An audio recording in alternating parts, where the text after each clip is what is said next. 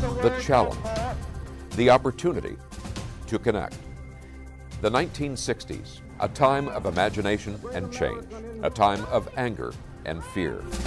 The 1960s, a program called Challenge. Good evening, ladies and gentlemen. Looked at our connections, our divisions, through the lens of faith.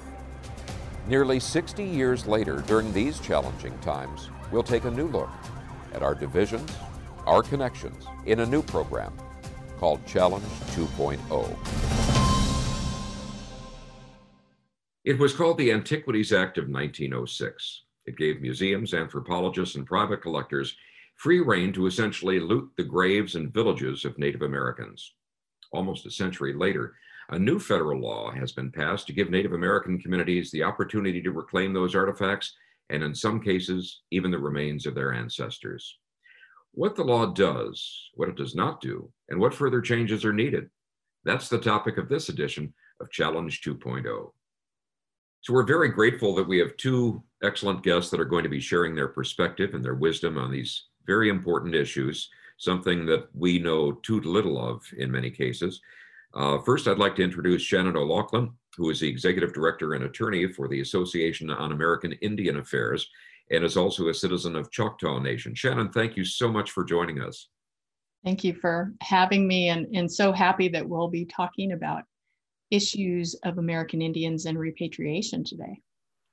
And Jay Julius, if you've watched this program before, which of course we hope you have, is not a stranger. We're very pleased that Jay agreed to come back on our program.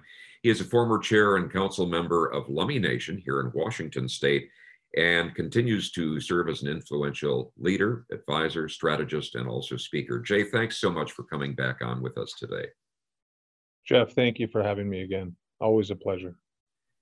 I'd like to begin by asking both of you to recollect the first time you visited a museum or other place and encountered what might be called an artifact of your culture, your people on display, and what your reaction was when you saw that separated from its true context.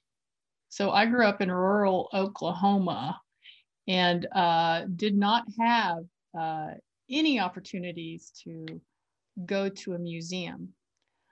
Instead, what I experienced growing up in Oklahoma were these horrible signs that would lead tourists to grave sites or graveyards or artifact digging.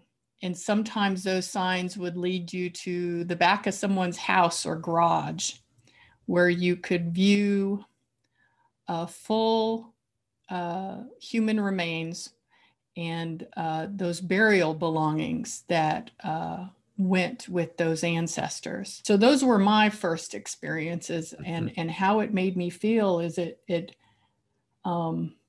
as I looked around my family, it made me feel like we were special in a bad way. Mm-hmm. Why would our ancestors and our relatives of people that we knew in the back of someone's garage behind glass, like some type of almost like a circus, an experiment or some sort of weird oddity that people would come to see. So it wasn't a great experience.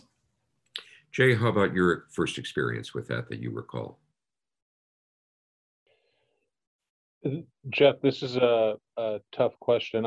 I live in a county called Whatcom, which is stems from our language and who we are as Lummi people. And our ceded territory consists of not just mainland, but islands. And it's a tough question because, this whole area, landscape, islands and seascape is like a museum. We've lived here since time immemorial. And compared to other reservations and homelands, ours is, consists of the San Juan Islands and Whatcom County in the border of Canada. And then there was no border, obviously, at pre-contact. That is something new.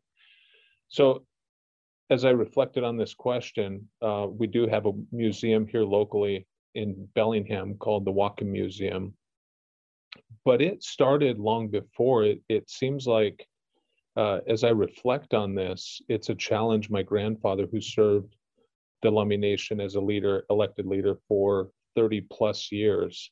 And it was always something he was facing, fighting to protect, to exercise our inherent rights and sovereignty to preserve, protect these sacred items in our ancestors. So it's almost not a trauma, but something we experience almost every single year, whether it's the uprooting of ancestors and development of a home, or big projects in economic development from the city and the feds. This trade in items of spiritual and cultural significance has sometimes been described as legalized looting. What made that possible in the first place? I'm not sure if legalized is the right word. I would argue with that term today because tribes have never given up their inherent sovereign right in jurisdiction over their cultural heritage. So I would argue that none of the looting was legalized. But what gave rise to it is that, you know, we're part of a country and a government that has worked to assimilate and terminate Native Americans in order to possess land and resources. And so in an effort to do that, the federal government established policies that removed Native people from their homelands to reservations and areas sometimes far away from their homelands, which opened up land, which of course had our ancestral remains and burial belongings. Also, our homes, our places of religion and our sacred places were abandoned. And so our cultural items and other sacred objects were also abandoned.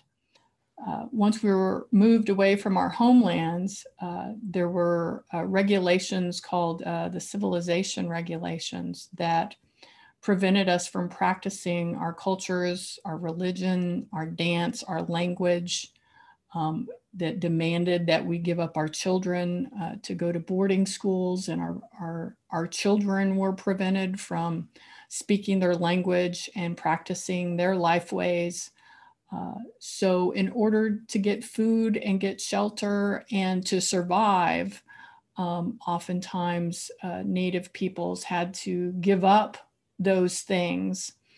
It was an effort of genocide throughout the United States. And so those items that you see for sale at auction today, those items that you see behind glass at museums all over the world, were taken by force and by violence and by unilateral dispossession from indigenous peoples through that whole colonization and genocide process. So I wouldn't call it legalized looting. I would call it actual theft and looting.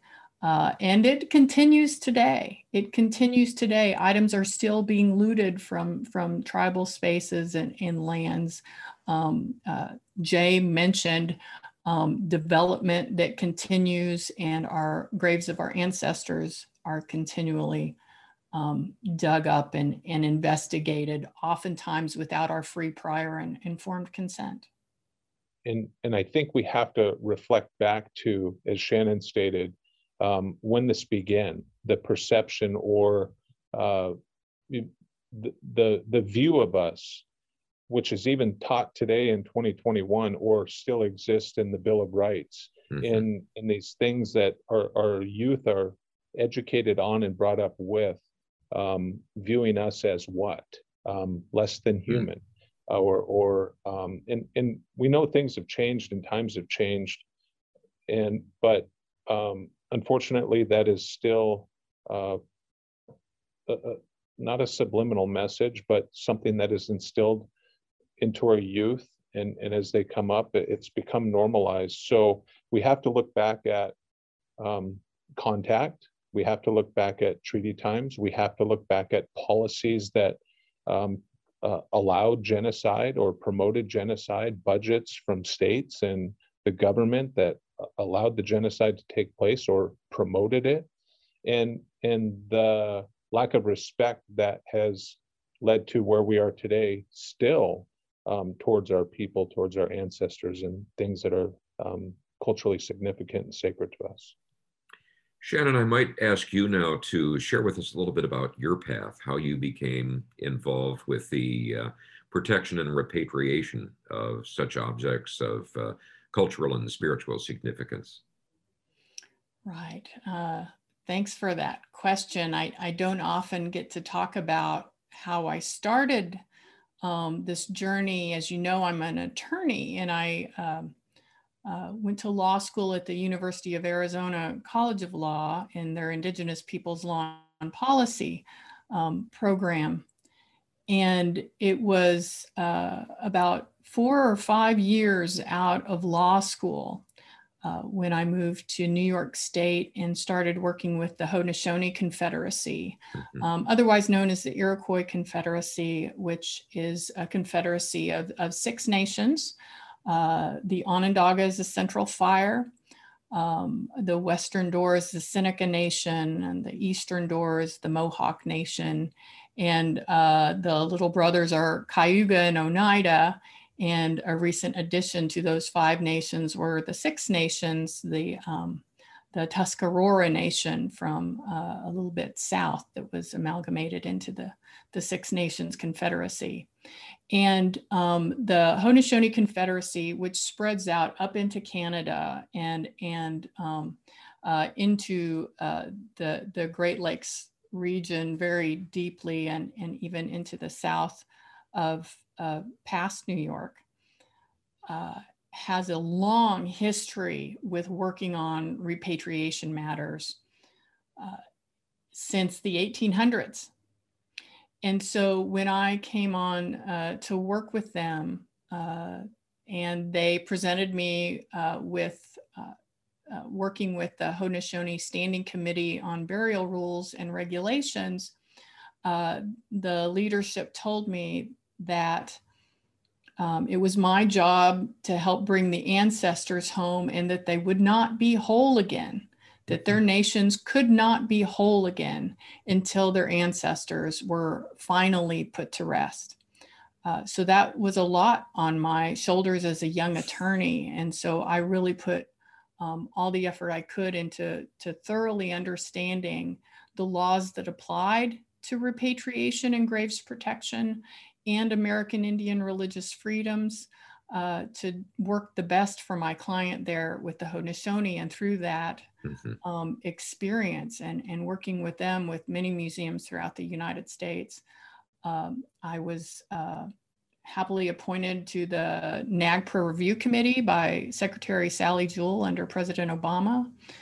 President Obama appointed me to the Cultural Property Advisory Committee in the State Department, which I was later fired by President Trump.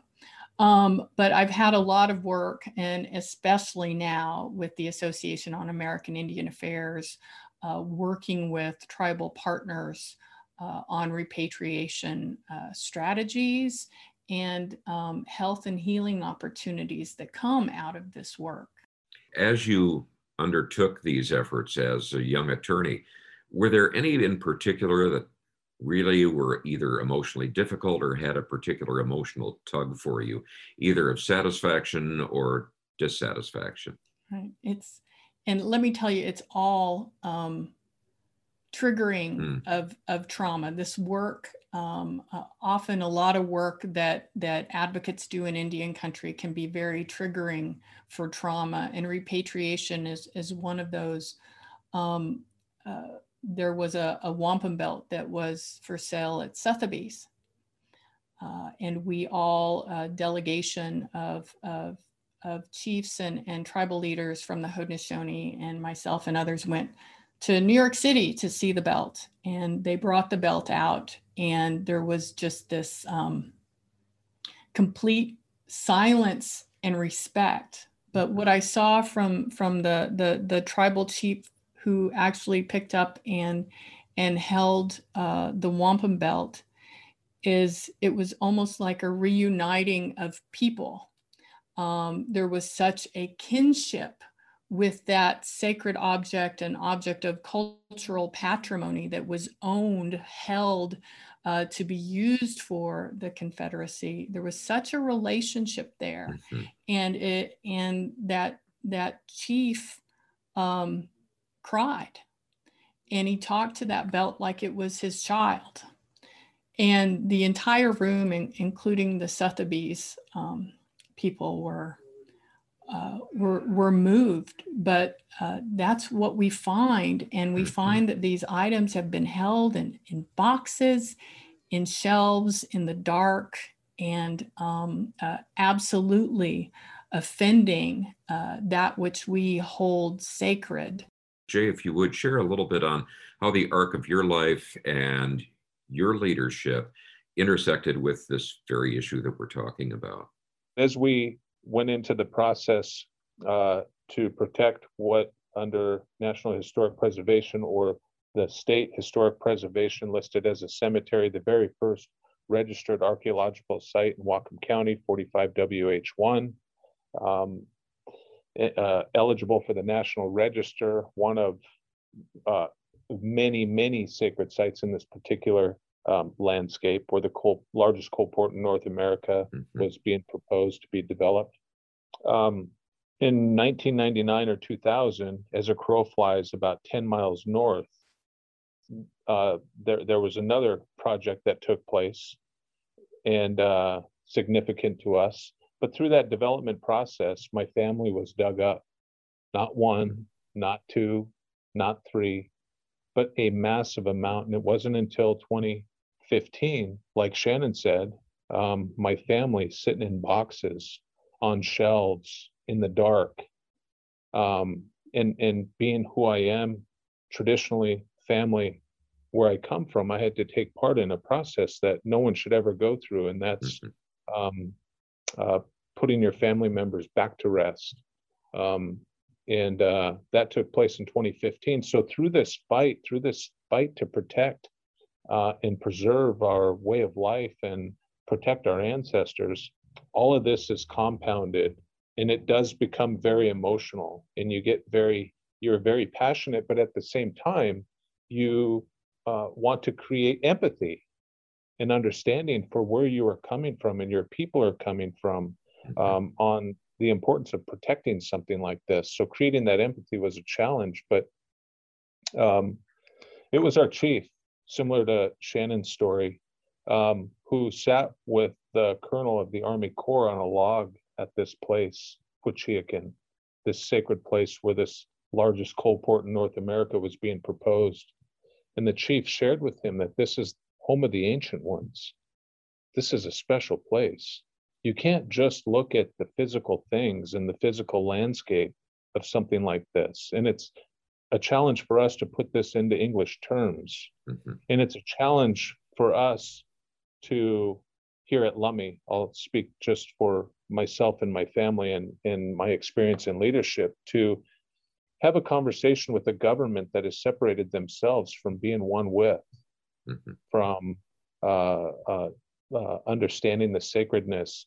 But I found that when it comes to other individuals in the outside of our community, Lummi community, indigenous community, that if development was proposed over the top of a whole bunch of crosses and headstones, and inadvertent discoveries were put in place, if something was dug up in the process of this development on top of these crosses and headstones, but they would remove them, then it creates an uproar. Then there's empathy and understanding.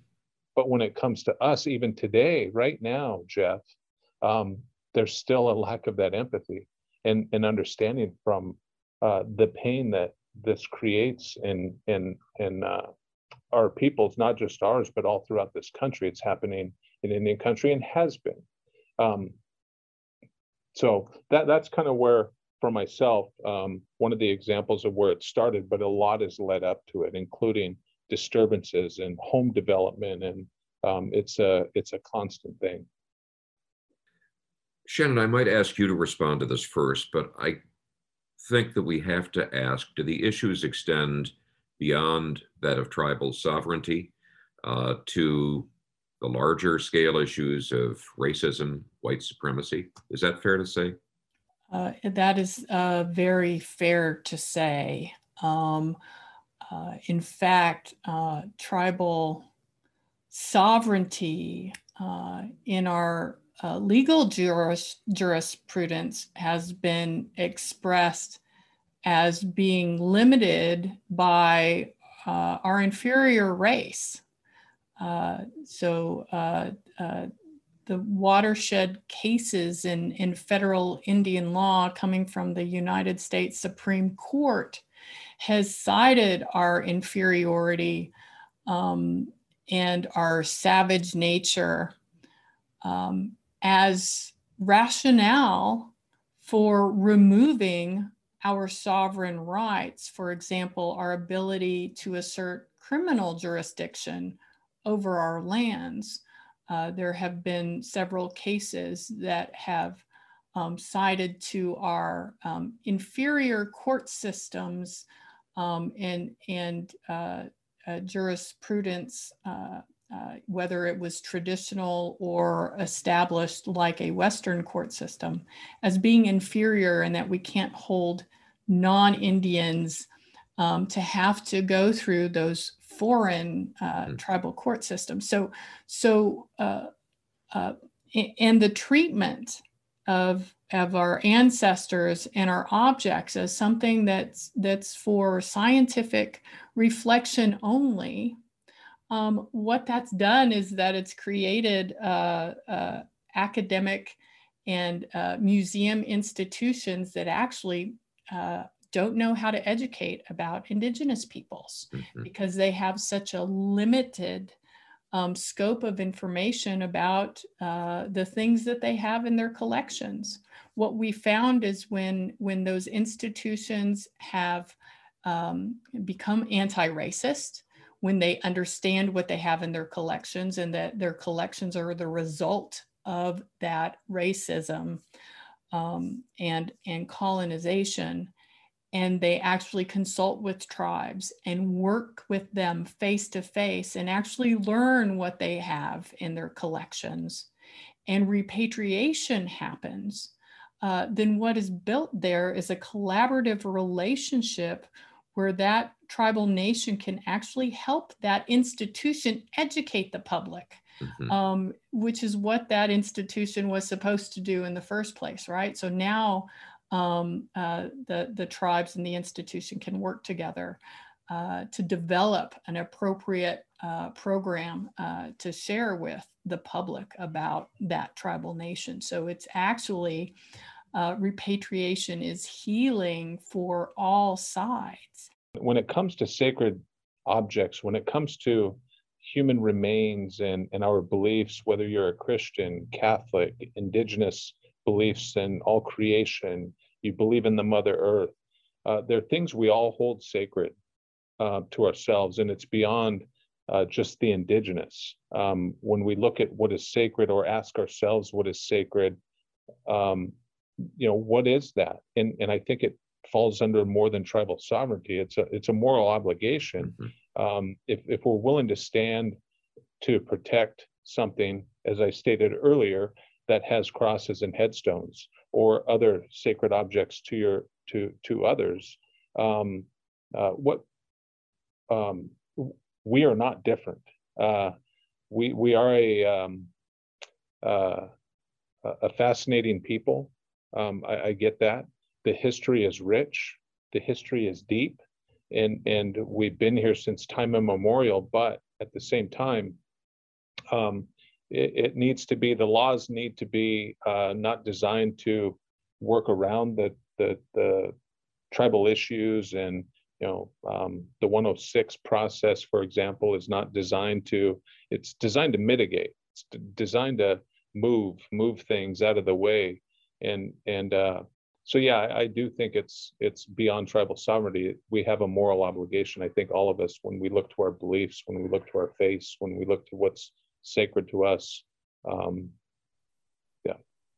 These are important, though very hard things for us to hear, to say nothing of how difficult they are to speak of and deal with. There are some glimmers of perhaps some progress in righting some of these wrongs. And obviously we could not fit that in this episode, but we are going to be examining that in much greater detail in the next episode. So Shannon and Jay, I thank you so much for joining us and for agreeing to join us in the next episode. And for all of you, we hope you'll tune in again in next week's edition of Challenge 2.0. Thank you very much. If you've enjoyed this program, found our conversations to be informative, entertaining, and thought-provoking, and the vision inspiring of people from different backgrounds who can disagree without being disagreeable, perhaps you might consider supporting our program with a contribution. Your support will not only help our program continue, it will also support the broader efforts of Paths to Understanding, our supporting parent nonprofit organization. If you've enjoyed this program, please give us 5 stars and leave a review. If you can also tell one friend about the show, that would be great. You can find us on social media at Facebook, YouTube, Instagram, and Twitter. You can find out more and financially support the show at pathstounderstanding.org. The program is hosted by executive producer Jeff Renner, produced by Tom Butterworth and John Sharifti.